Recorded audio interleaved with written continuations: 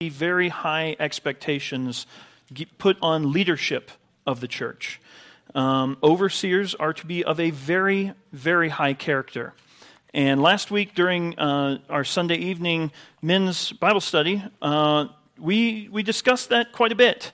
And one individual described it as aggressive agreement, I think's how he put it. There was some discussion, some debate. It was good. There might be a little bit of difference about the specifics, but the overall conclusion was that this position of overseer requires a very, very high level of character, and that person had to be not only a follower of Christ, but a very close follower of Christ, someone who loves God's Word, studies God's Word, and is able to share that with others. Well, today, we're going to be moving to the next section that deals with the idea of deacons. And it's going to be very similar in the way that we look at this. We're going to go ahead and read 1 Timothy chapter 3, verses 8 through 13, and then we're going to start talking about it. So, starting off in verse 8, it says, "Deacons likewise must be men of dignity, not double-tongued, or addicted to much wine, or fond of sordid gain, but holding to the mystery of the faith with a clear conscience. And let these also first be tested, and then let them serve as deacons, if they are beyond reproach. Women must likewise be dignified, not malicious gossips, but temperate, faithful in all things. Let deacons be husbands of only one wife, and good managers of their children and their own household. For those who have served well as deacons obtain for themselves a high standard and great confidence in the faith that is in Christ Jesus." Let's pray. Dear Heavenly Father, Lord, as we study your word, as we dig into it, I pray that you would challenge us with it. Lord, help us to become more like Christ, more like who you want us to be because of being here. Thank you, Lord, for your word. Thank you for men who are willing to serve this church and to serve you. I pray that we would all be willing to do whatever it is that you desire of us. In Jesus' name I pray. Amen. Well, the first question that comes up is, what is a deacon? So, I'm going to ask you, when I use that word, when I use that phrase, what comes to mind as a deacon? Okay, ones who serve the church. A role model, okay. The guy that has the keys. Okay. Okay. I can understand that one. Any others? An old guy? Okay. Fair enough. No. No. Jim doesn't think so. Well, I think, commonly in what I term as Baptistic churches, or who follow that historical Baptist type ideas, this term is frequently used as the overseer, as the elder, as the ones who are in charge. That's the kind of church that I grew up in. We had one pastor and a deacon board, or a group of men that we referred to as deacons. But they did a lot more of the leadership and the oversight than necessarily what it is to be a deacon. Currently, that actually is how our deacons are functioning. Our deacons are in the leadership. They are doing that position of overseer. Because of the way that our Constitution is set up, we don't have a plurality of elders, so those men have stepped into that role. This is okay, but it's not ideal. It's not what we desire. And so we're going to be digging into this idea of what is a deacon, and then what does it take to be a deacon? Now, obviously, we need to understand what that word is, first of all. And so, I'm waiting on you, Mark. Okay. And so, I have referenced and teased a few times about doing sword drills. We're going to do it.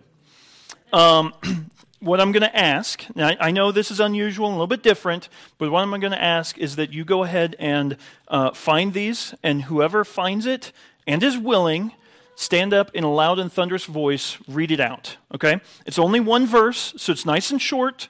It's not going to be that hard, but I would encourage you, find it as fast as you can.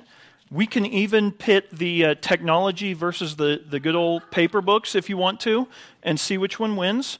Now, I love giving out candy when I do sword drills. I'm not going to, but if any of the kids get there first and read it loud, I do have some Tootsie Rolls in my office. Just saying.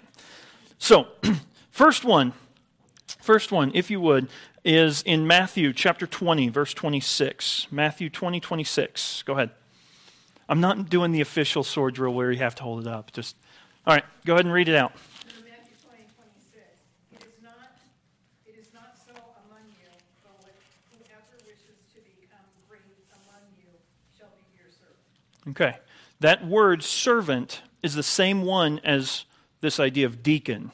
So whoever wants to be great must be a servant, must be a deacon. All right, the next one is Matthew 23, verse 11. I will give you a clue. These do kind of come in order, so. Matthew 23, verse 11. The greatest among you shall be your servant. Sounds kind of familiar, doesn't it? All right, the next one is in Mark chapter 9, verse 35.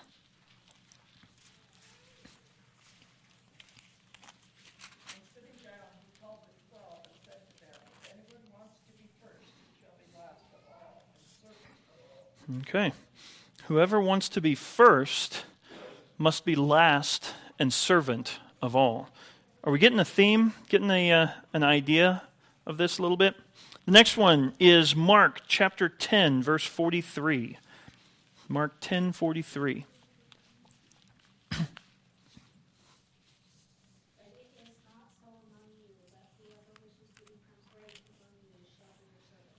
Okay.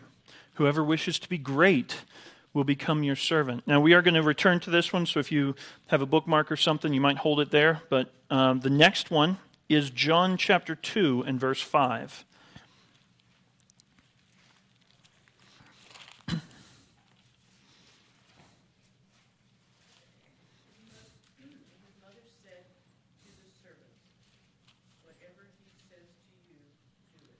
Okay, this one takes a little bit of a different, it's the same word, that idea of deacon, diakonos, or servant, but it takes a little bit of a different view because it's speaking to servants. Whatever he says, do it. All right, the next one is John chapter 12, verse 26.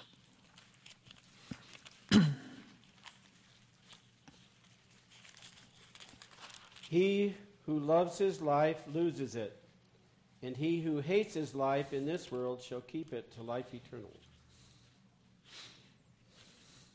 John 12, 26. No, that was 25. Just keep going. If anyone serves me, let him follow me. And where I am, there shall my servant also be.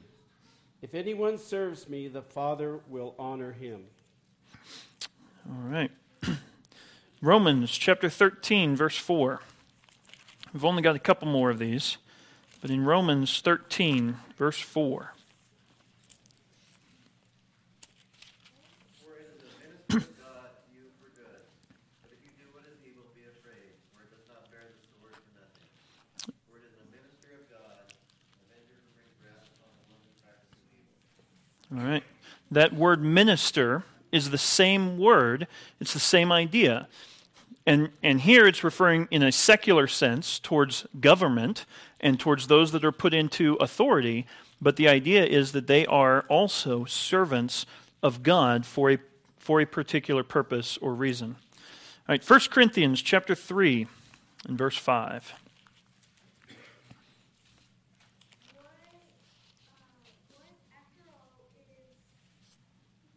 Apollos.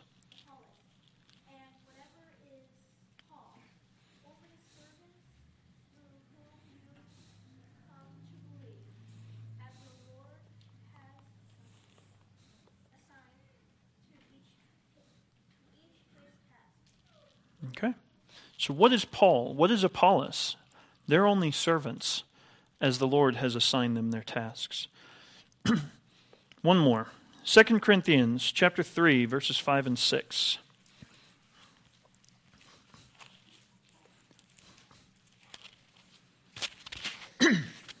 2 Corinthians 3, verses 5 and 6. Go ahead, Dennis. I'm picking on you today. Not that we are adequate in ourselves to consider anything as coming from ourselves, but our adequacy is from God, who has made us adequate as servants of a new covenant, not of the letter, but of the Spirit. For the letter kills, but the Spirit gives life. All right. And then if everyone would turn with me to Ephesians chapter 3. I will read this one, but Ephesians 3, verses 6 through 13. And this one's actually going to come up again in a little bit. But I will read it, and then I want to know, what are the ideas of a servant that you've seen from these various passages? So Ephesians chapter 3, verses 6 through 13.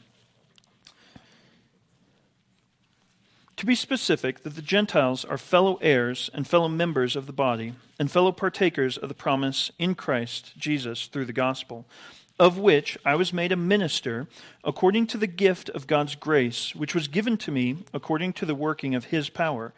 To me, the very least of all saints, this grace was given to preach to the Gentiles the unfathomable riches of Christ, and to bring to light what is the administration of the mystery, which for ages has been hidden in God, who created all things, in order that the manifold wisdom of God might now be made known through the church to the rulers and the authorities in the heavenly places. This was in accordance with the eternal purpose which he carried out in Christ Jesus our Lord, in whom we have boldness and confident access through faith in him. Therefore I ask you not to lose heart at my tribulations on your behalf, for they are your glory. Paul himself calls himself a minister or a servant.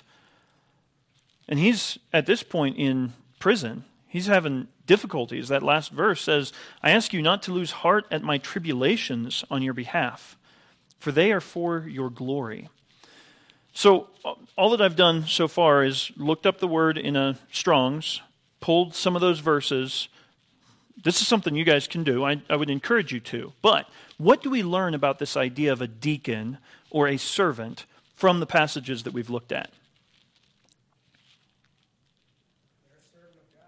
Okay, they are God's servant. They don't stand on their own. They are responsible to somebody else. Okay? Anything else stand out? Okay, they're to be an example to others. Okay?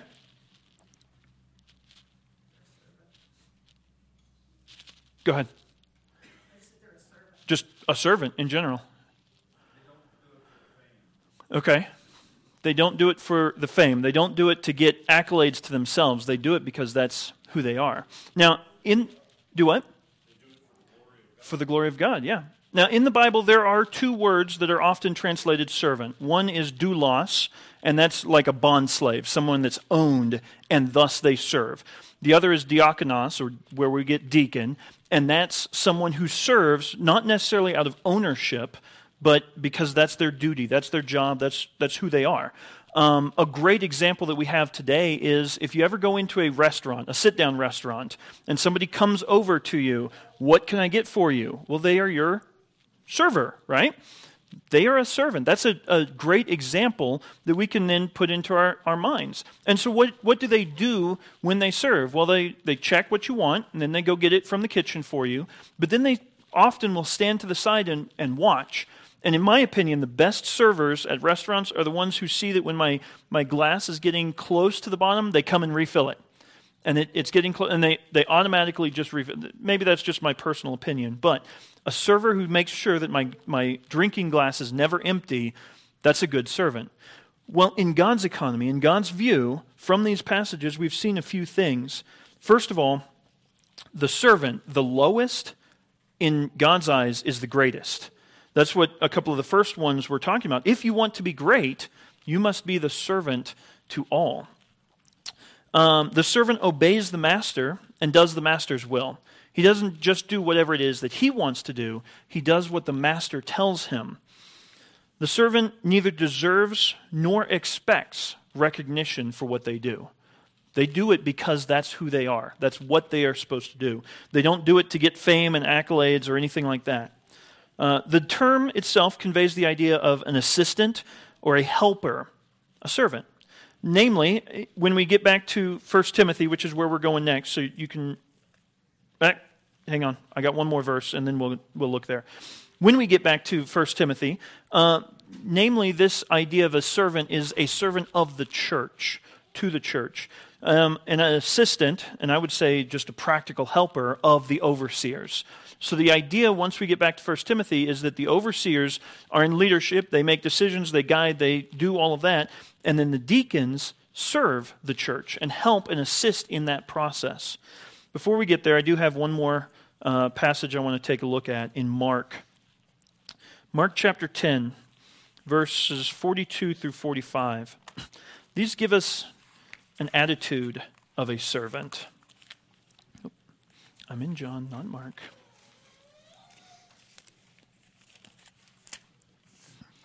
Mark chapter 10, verses... I'd like to point out, Isaac, that this proved to be mightier than the phone. Okay. I don't know if anybody actually read from a maybe everybody just has one of these. I'm not sure, but one way or another. Thank you for playing along in sword drills this morning. Mark chapter 10, verse 42 through 45. Jesus calls his disciples to himself. It says, in calling them to himself, Jesus said to them, "You know that those who are recognized as rulers of the Gentiles lord it over them, and their great men exercise authority over them. But it is not so among you. But whoever wishes to become great among you shall be your servant, and whoever wishes to be first among you shall be slave to all. For even the Son of Man did not come to be served, but to serve, and to give his life a ransom for many." The best example of what a servant is Christ himself. And as you look through the Gospels and you see the attitude and you see the way that Christ functions, that's the idea of a servant. And Christ even calls himself a servant. He came for that reason, for that purpose. So I would encourage you to bear all of that in mind as we go back to 1 Timothy.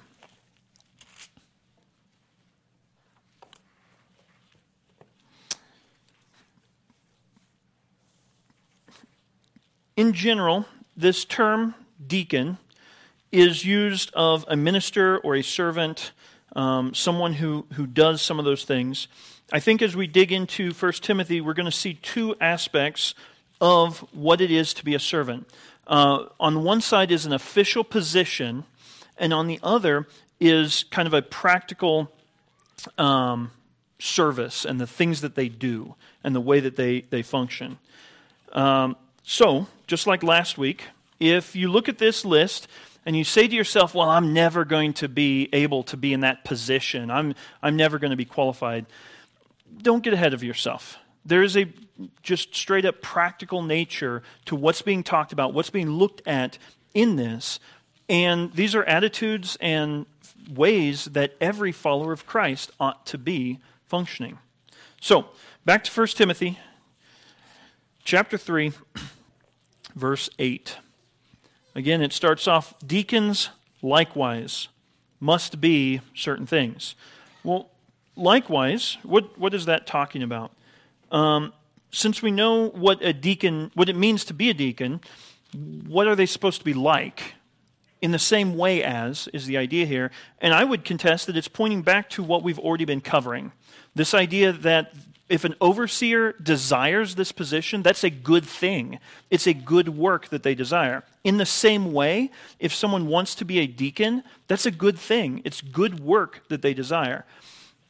As the overseers have to have high qualifications, in the same way, deacons have high expectations, high qualifications that we must look at. It's a desirable, good work, and it's required that they be upstanding, responsible, godly individuals. We're going to be looking through this listing of specifically what those are. But in the same way as what we've been looking at, that's what's expected of these guys. So first of all, it says that they must be men of dignity. Well, dignity deals with their character, just in general. They're to be honest, grave, worthy of respect. Now, as I was digging into this word, I thought it was kind of interesting. It is associated with the idea of reverend, or that you can respect them. And so, as a result, I found it interesting, maybe it's just me, but a lot of people try and call pastors reverend, but scripturally they're actually saying that the deacons are to be ones worthy of reverence. Now, no, I'm not saying that we need to start calling Bob Reverend Bob, or Reverend Jim, or Reverend Mark. Maybe Reverend John if he... No, not really. We don't need to use that term, but the idea is that they should be worthy of respect. That's what this men of dignity is about. Next comes, they should not be double-tongued. Now, this one was an interesting one to me. If you did do some pre-study and start digging into this, the word is only used once in the Bible, very rarely even in Greek writing. It's an unusual term, and so there's a little bit of disagreement about exactly how to understand it. It could refer to the idea of not saying one thing in one place and saying something different in another. That's a very good possibility. And men who are in this position, deacons, servants of the church, shouldn't say one thing in church and say something else when they're outside. Very wise. The other option is repeating things that they shouldn't be repeating. And so the possibility then is in 1 Timothy, this idea of the false doctrine that's being proclaimed, that these men aren't repeating false doctrine.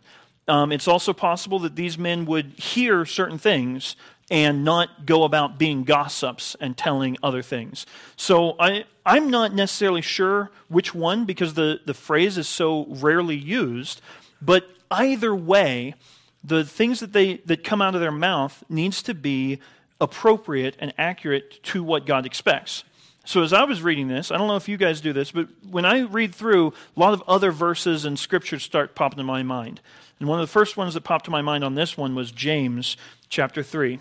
If you haven't noticed, we're going to be jumping around quite a bit this morning. That's okay.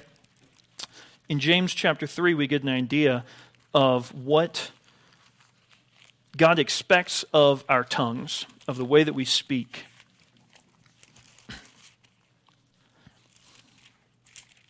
James chapter 3, verses 8 through 10 says, "No one can tame the tongue. It is a restless evil and full of deadly poison. With it we bless our Lord, the Father. With it we curse men who have been made in the likeness of God. From the same mouth come both blessing and cursing. My brethren, these things ought not be this way." That's the idea of double-tongued. So deacons, men of the church, men who serve the church, need to not be double-tongued. The next one is not addicted to much wine. Now, in the last section, the English version says that overseers are not to be addicted to wine, and here it says not addicted to much wine, which is an interesting little difference. It actually is two different words that are in play and in use, so there's a little bit more of a distinction. In the first, last week, it's not lingering long over the wine, not searching it out, not spending time with it. This one has more of a idea of not searching for or being controlled by wine or alcohol, which I would contest. Ultimately, we're not supposed to be under the control of any substance, whether it's alcohol, tobacco, drugs, coffee, soda. I know I'm getting a little close to home for Isaac. I love my coffee, but am I controlled by it? Am I allowing these substances to dictate what I do? That's a problem. Scripturally, we have an issue with that. Now, I would not say that this is proclaiming a teetotaler mindset as much as, like I mentioned last week, you're playing with fire. You got to be really careful with whatever the substances are. Eventually we're going to get into, I believe it's chapter 5 of 1 Timothy. We'll deal with even medically. There are times when medically we use certain substances, but we need to be very careful that they do not control us. And so that's the idea that's being looked at here, is not addicted to or so intensely focused on wine, alcohol, that you aren't clear thinking, that you aren't functioning, that you aren't doing what God wants you to be doing. Personally, I found that if I say I need something, then I really need to pause and think about, okay, I need a cup of coffee. I need a hamburger. I need a fill in the blank, whatever it is. I would encourage you to just kind of pause and think through, okay, why am I saying that I need this? Does it control me? Or am I just saying, well, I really, really would like a cup of coffee? Okay, that's fine. Enjoy your cup of coffee. I'm not bashing coffee. I drink lots of it. But that's the idea at play here, is it controlling you? The next one that comes up then is not fond of sordid gain. This is an interesting English phrasing, but last week we looked at the idea of not a lover of silver, right? Greedy for base gain. Again, here the idea is not under the control of money, not so focused on money that whatever you do, you're doing it to get financial gain. Instead, we need to be doing things because that's what God wants us to be doing. We need to be doing it for a different reason, for a different purpose. Interestingly, in Titus chapter 1, when it's dealing with the qualifications of an overseer and of an elder there, it uses this exact same phrase. So I think that it's significant because it's the same for both. And I think as we dig through this, and you look at the list of overseers, and you look at the list of deacons, you find that there's a lot of parallels. Now, they're not exactly the same. I'm not saying that they are, but there's a lot of parallels, a lot of similarities. The main difference that I've noticed is that the elder, the overseer, must be able to teach. Their job is to proclaim the Word of God, to teach others the Word of God. The deacon, the servant, doesn't have that same teaching role. But beyond that, we find that no matter what their position is, if they're in an official position within the church, they need to have high moral character. They need to be an upstanding Christian, a follower of Christ that is without reproach. We're actually going to see in a little bit. Now, it is easy to put somebody up on a pedestal and say, well, I could never be like that. I mean, I look at them and they're just such this amazing, godly individual.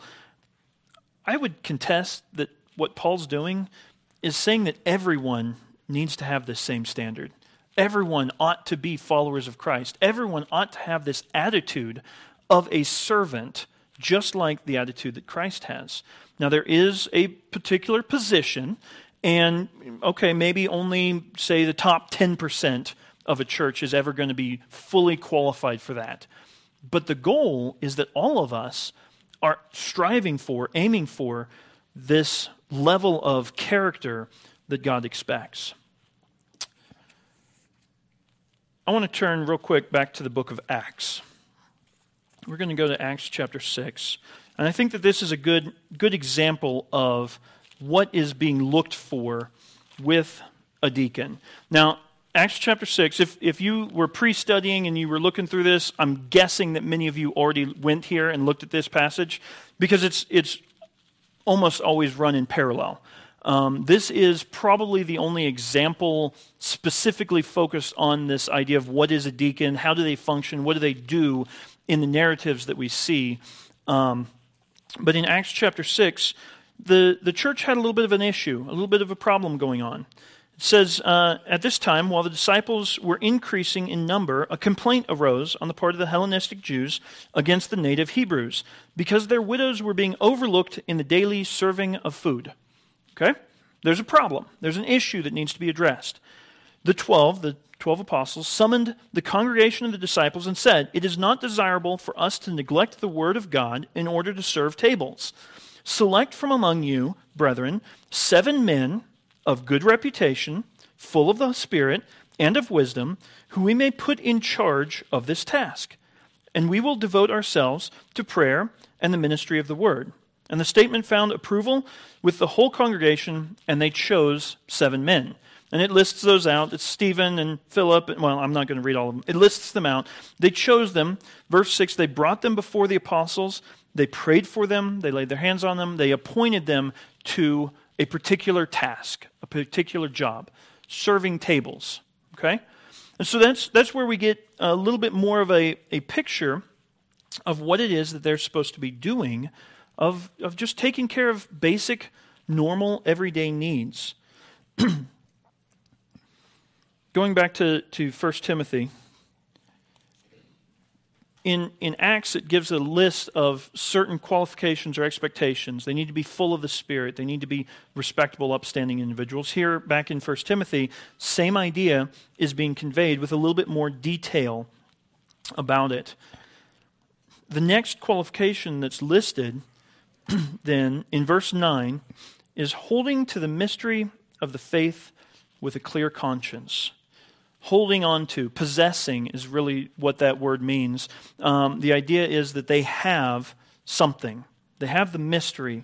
Now, Paul often refers to this idea of the mystery of the gospel, the mystery of things that hadn't been revealed. And there's opportunity for a big, long study of what that word means, how it's used. There's a lot that goes on with that. The brief version is that there were certain things that weren't revealed in the past, that when Christ came were revealed. And as a result, they had been mysterious, they had been strange and unknown, but now God's revealed them. He's made them known to us. And so, those who have possession of that mystery, those are the ones who, that's one of the requirements, or one of the necessities to be a deacon. And I think that Paul tries to demystify this mystery. We're actually going to be taking a little bit more of that next week in verse 16. But Matthew chapter 13, we're going to turn there real quick. In Matthew 13, verses 11 through 13, talk a little bit about this as well. And this one is actually Christ talking about the mystery.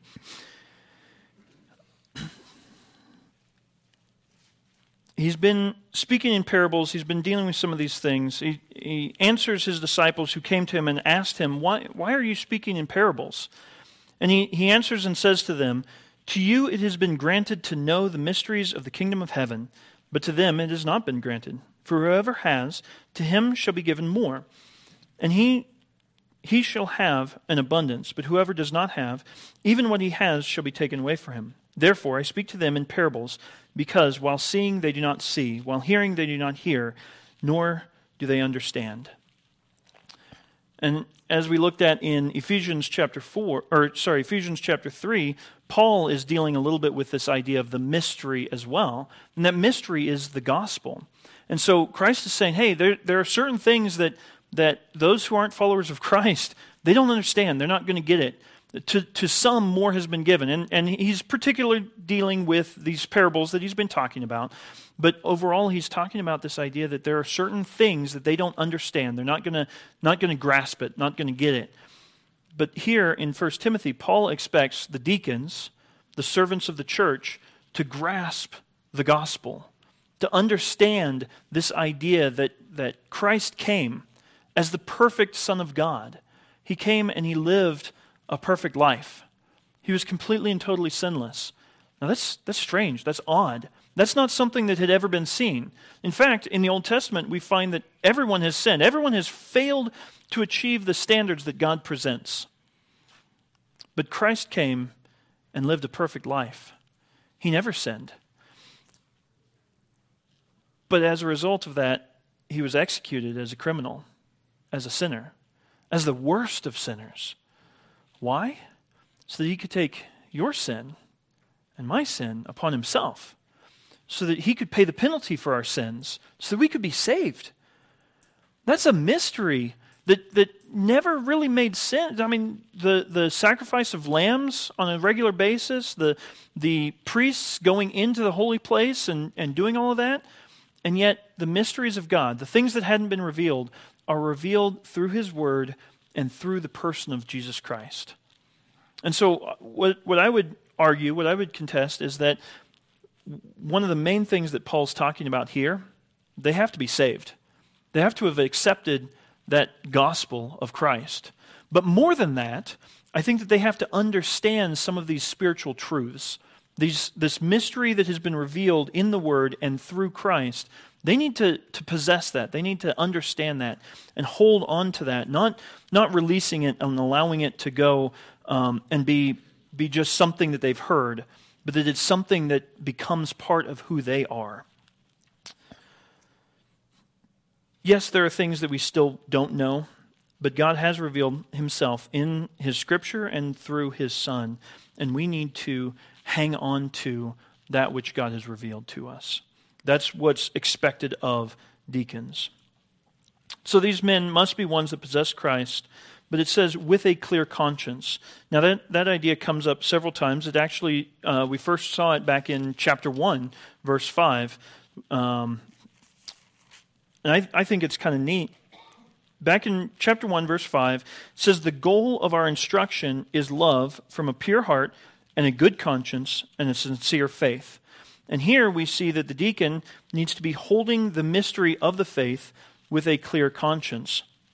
I think part of what's happening here is that Paul is teaching that these men need to hold on to that so that others will get saved, so that they will have this teaching that Paul's been dealing with. And that a requirement for service in the church is to have that, to possess that. It is a high standard that's expected, but it's a basic expectation of all who follow Christ. The next verse, starting off in verse 10, then says, let them be first tested. Now, real practically, how would you test someone to see if those things that we've looked at are true? What? Oh, I thought you were saying something. Well, I did. They should be given other responsibilities in the church as a test of character and ability. Okay. They should have other opportunities to serve, and then we watch them. Someone over here said observe, I think. That's the idea. We need to watch and see what's happening. And as I was thinking about that, it occurred to me, we actually have men already doing that. How many of you noticed... Now, today I was watching as the snow was falling and wondering if it would be necessary. How many of you have noticed that we have snowmen that serve the church, that show up? Okay, lot of folks, they serve the church.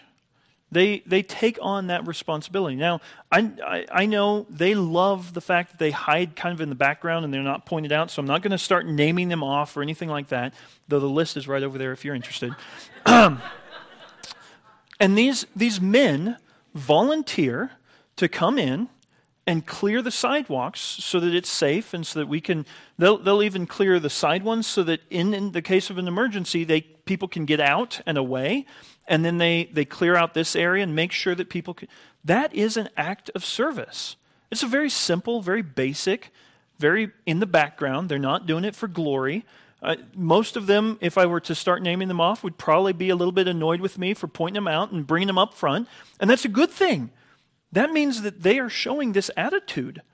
And so I think that's a great example, just a basic practical example of how the men can first be tested. We watch them. We observe them. We evaluate them. Then it says, and then let them serve as deacons if they are beyond reproach. Now, that phrase is the same one that's used for overseers. So, I think you may have already noticed, I think that there are two main takeaways. One, the list is very, very similar. The leadership and the servants of the church must be of a very high moral character. Number two, although these lists specifically apply to an official position within the church, I think that they're really just the standards that all people, all followers of Christ ought to be living up to. Okay. I get distracted by my own PowerPoints sometime. I'm sorry. So, are there any questions so far of these expectations, these requirements, anything of that nature? Okay. We're going to go on then into the next section. And this is one that gets a lot of arguments. It says, women must likewise be dignified, not malicious gossips, but temperate, faithful in all things. So, there are three main ideas that come up.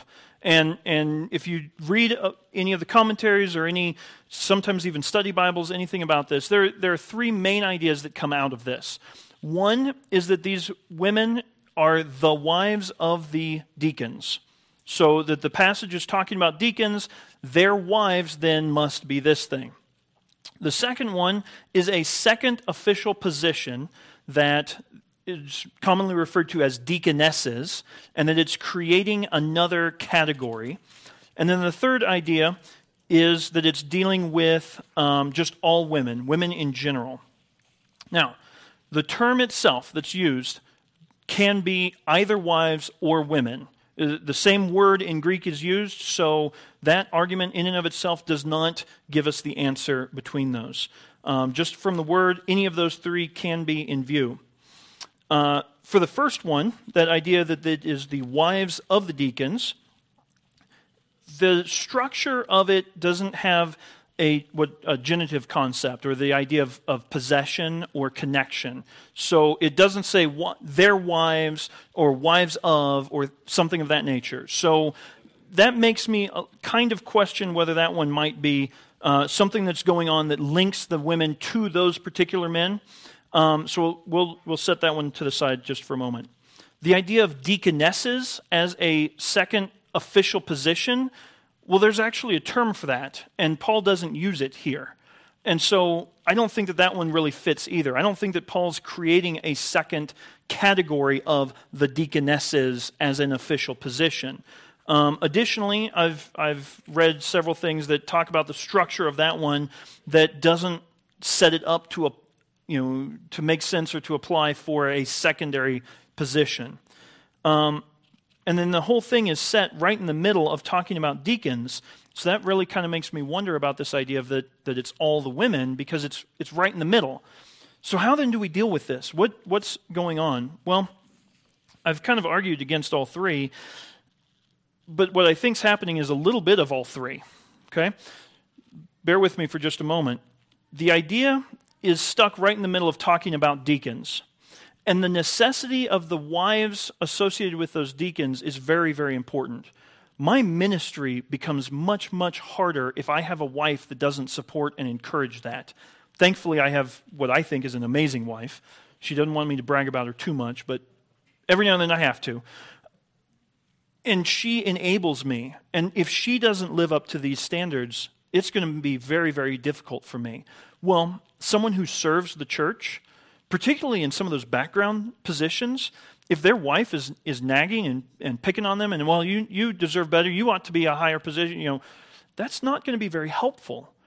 And then again, if the deacon finds out certain things and she's a gossip, well, that's not going to be helpful either. And so I think that there's an aspect in which this is definitely referring to the idea that the deacons, their wives, need to live up to a particular standard. We also find this idea of servants of the church, those who serve. Well, women ought to be serving the church as well. When we looked at Acts, we saw that these men were serving the tables. But who was making the food? I'm just guessing, and I didn't come up with this idea myself. Somebody else actually mentioned it to me. I'm going to guess that the ladies made the food and then had the guys pass it out to the widows. And so I think that there is a view in which women ought to serve the church, but not as this official position with the term deaconess or anything like that. I think that our ladies' ministry is a great example of that. They serve the church in lots of ways. They make all kinds of different things happen, but that's not an official position of deaconess, and it is still under the authority of the leadership of the church, and with one of our deacons helping them out, overseeing that, taking charge of it to make sure that everything within the church functions as it ought to. And so ultimately I would say that there are aspects of all three of those, but I tend to settle mostly there on that idea that it's referring to women in general who ought to be serving the church, who are part of the church. They have an amazing ministry and an amazing opportunity to serve. But the official position is restricted to men. More than that, in our context, in our church, there is a official position called a deacon. Our church constitution, which if you don't have or haven't read it for a while, we have copies of them back in the folders in front of the sound booth. Ours gives, Article 4 of the Constitution actually talks about this position of deacon. And it says that the deacon shall act as leaders in the church, serving as assistants to and under the authority of the elders. All deacons shall be in full agreement with and abide by the constitution of this church. And so as leaders in the church, as we saw back in chapter 2, women would not be eligible for that position because women aren't to be in that authority. So, with this section, I think that it is primarily dealing with women in general, that women ought to be servants of the church the same way as anybody else. The wives of deacons are going to be a major influence on how that deacon functions and operates. But ladies, never think that this is a low position or unable to be a part of the church, because we can't do it without you, for sure. It's just an official position. I don't think that Paul is setting up as deaconess in this category. So what are these women of the church, women who serve the church, what ought they to look like? What is their character supposed to be? Well, that's what this verse 11 talks about. First and foremost, not malicious gossips. Now, this is that same idea as not double-tongued, but it's much more specific, and it's could be a lot ruder if we wanted it to be. That word is the same word as the root for devil, not diablos, not an accuser. And that's the idea that he's saying, don't be like Satan. Don't be accusing people. Don't be maliciously gossiping is why it's translated that way. And again, I would say, look at James chapter 3. The way that we are supposed to function with our mouths is very, very important, whether it's for guys or for girls. And, generally speaking, ladies are more likely to be accused of gossip, but for both of us, for all of us, we need to be very careful about the way that we use our mouths. There is an attacking nature within this, the word itself, and so the women are exhorted not to be accusers or slanderers or gossips in the way that Satan accuses the brethren and accuses us. Instead, or in contrast to that, be temperate. Now, this is the same word that we've seen for some of the qualifications for an overseer. Same idea, same word. Specifically, it's referring to not being drunk, but beyond that, it's a general mindset and an attitude of being sober, thoughtful in the way that you act and the way that you speak. And then the last one, it says faithful in all things. Now, the idea is filled with faith in all of things. And so I think that there's both the idea of being trustworthy as well as being trusting.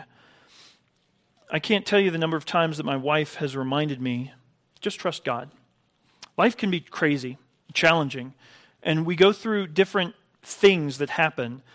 And, I have a tendency to be, I can handle about anything. I'll take care of it. I'll deal with it. But my wife so often is much more trusting of Christ and reminds me of that even, of like, hey, Isaac, have you prayed about it? Have you trusted Christ? Are you willing to do it His way? And so I think trusting Christ not just for salvation, although that would be part of this idea, that she's faithful, that she is a truster of Christ, but not just salvation, but in everyday life, in a constant way. So I would ask you ladies, how are you at that? When life is good, do you rely on Jesus? Generally, that tends to be a little easier unless we get distracted with how easy life is going, and then we forget about Him. What about when life gets crazy? When the kids are crazy and the husband's not exactly where you want him to be and life's just always going and work and school and this, that, and the other. Do you pause and just trust Christ? Do you look to Him for calm? What about when you have a great and amazing husband and he's laser focused on Christ? Are you looking at him or are you looking beyond him to Christ? I'm going to guess that most of the husbands that are good, godly, would rather you be looking past them or through them to Christ, because that's who you need to have your faith in. That's who you need to be trusting in. Husbands are going to mess up. Christ never fails us. So are you filled with faith in him? What about if your husband's going the wrong way? Are you trusting Christ even then? Your husband is off the deep end or straying or doesn't even follow Christ. Well, 1 Peter chapter 3. I know we've jumped around a lot. We're going to jump a little bit more, and then we will land the plane eventually. 1 Peter chapter 3.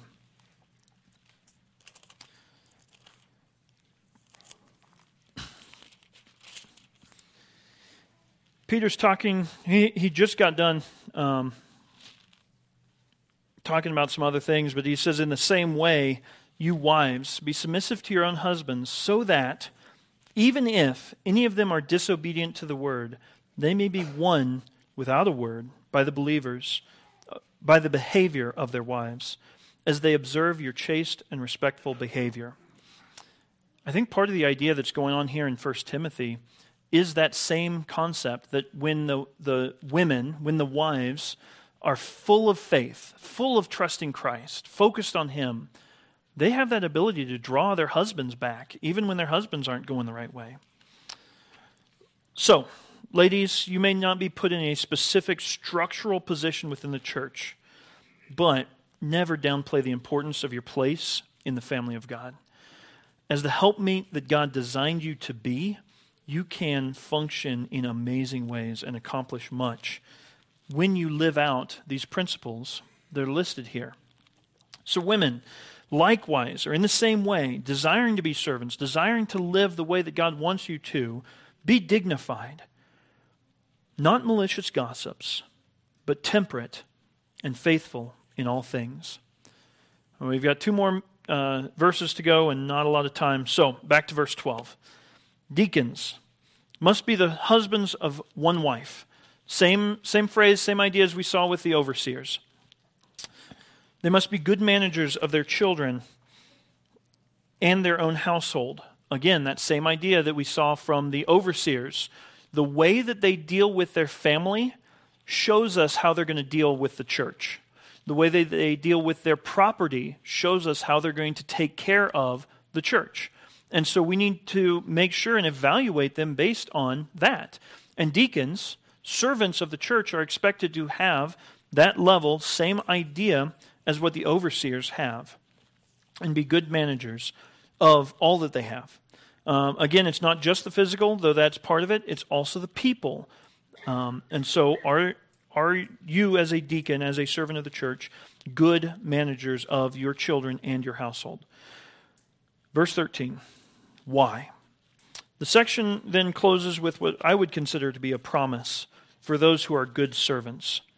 And in reading verse 13, I think of Matthew 25, verse 20, which is where the parable of the talents, and there are certain servants that have done well, and the master says to them, well done, faithful, good and faithful servant.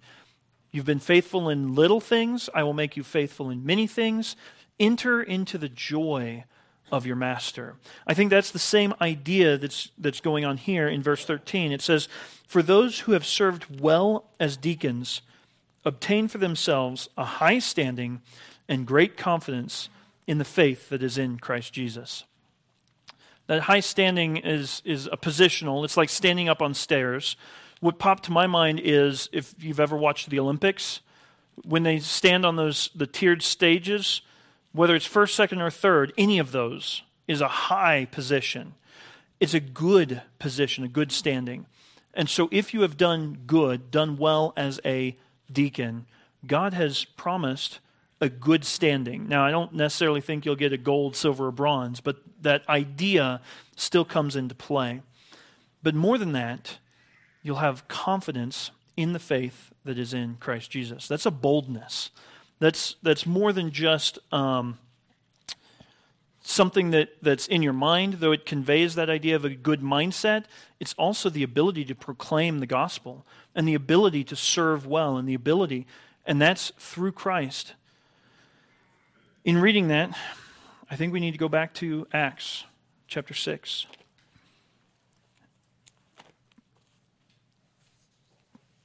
We already looked at Acts 6. We're going to take a look at this, and we're going to close with it.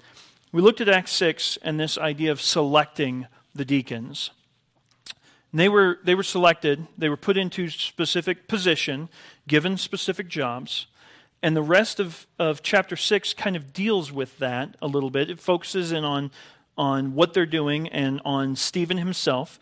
In verse 8 it says, Stephen was full of grace and power and performing great wonders and signs among the people.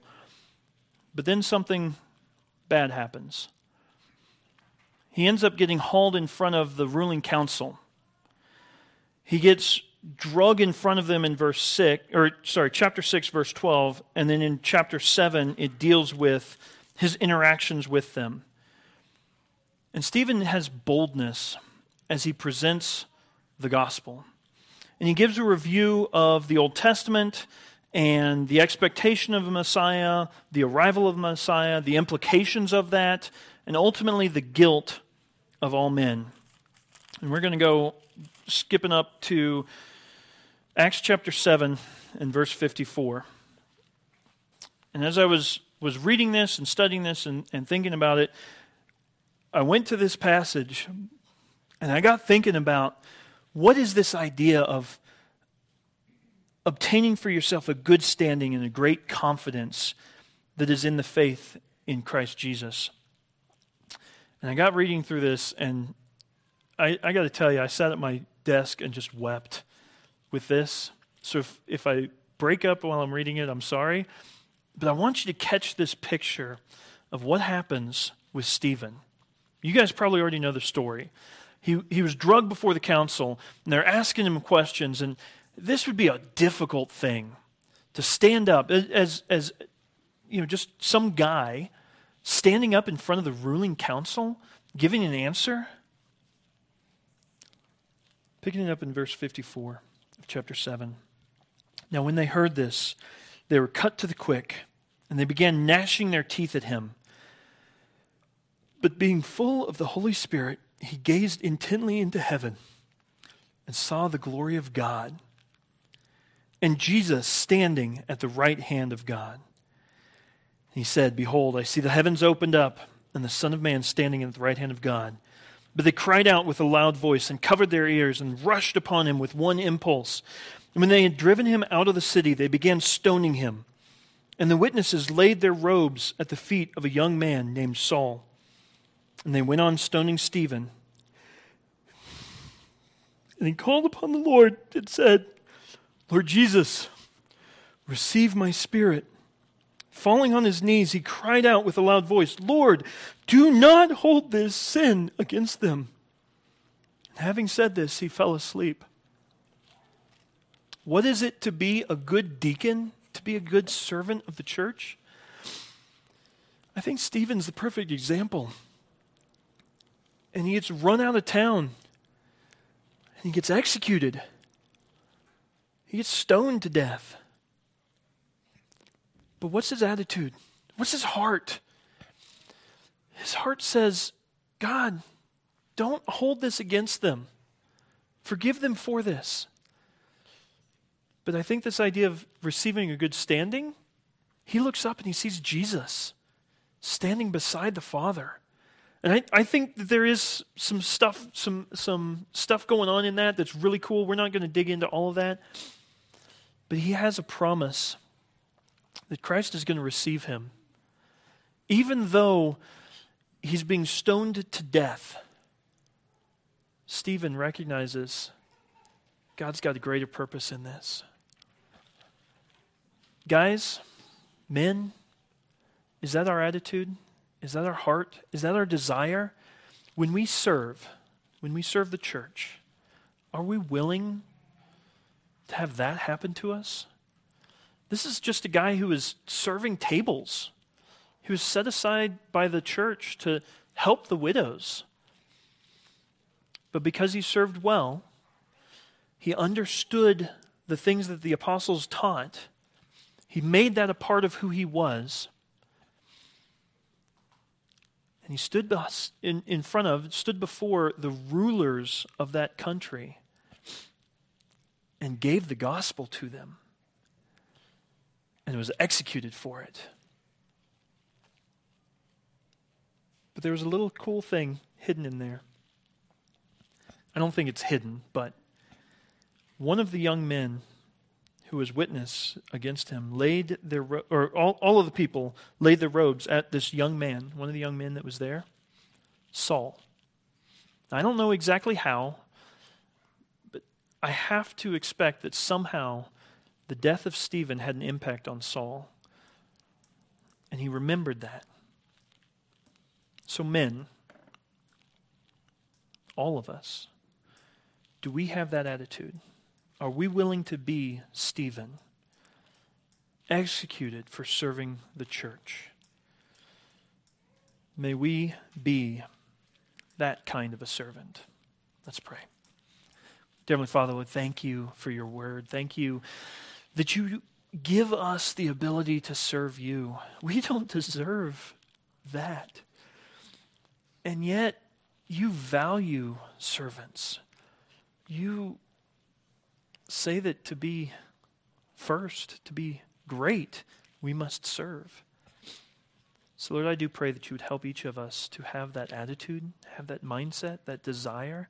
Lord, help us to live up to these expectations. It's a challenging expectation. It's a high standard that you have for your servants.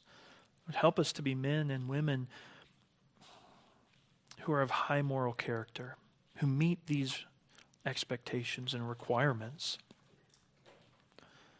But Lord, more than that, help us to have the attitude that we saw in Stephen, of a love for people and a willingness, no matter what, to declare the truth so that people can hear the gospel. And Lord, even if that puts us in a position where we can be executed for following you, help us to be bold and willing. Because God, you can use that, even as we see with Voice of the Martyrs, you can use it in the world around us today in ways to spread the gospel even further. So Lord, help us to be good servants for you. In Jesus' name I pray. Amen.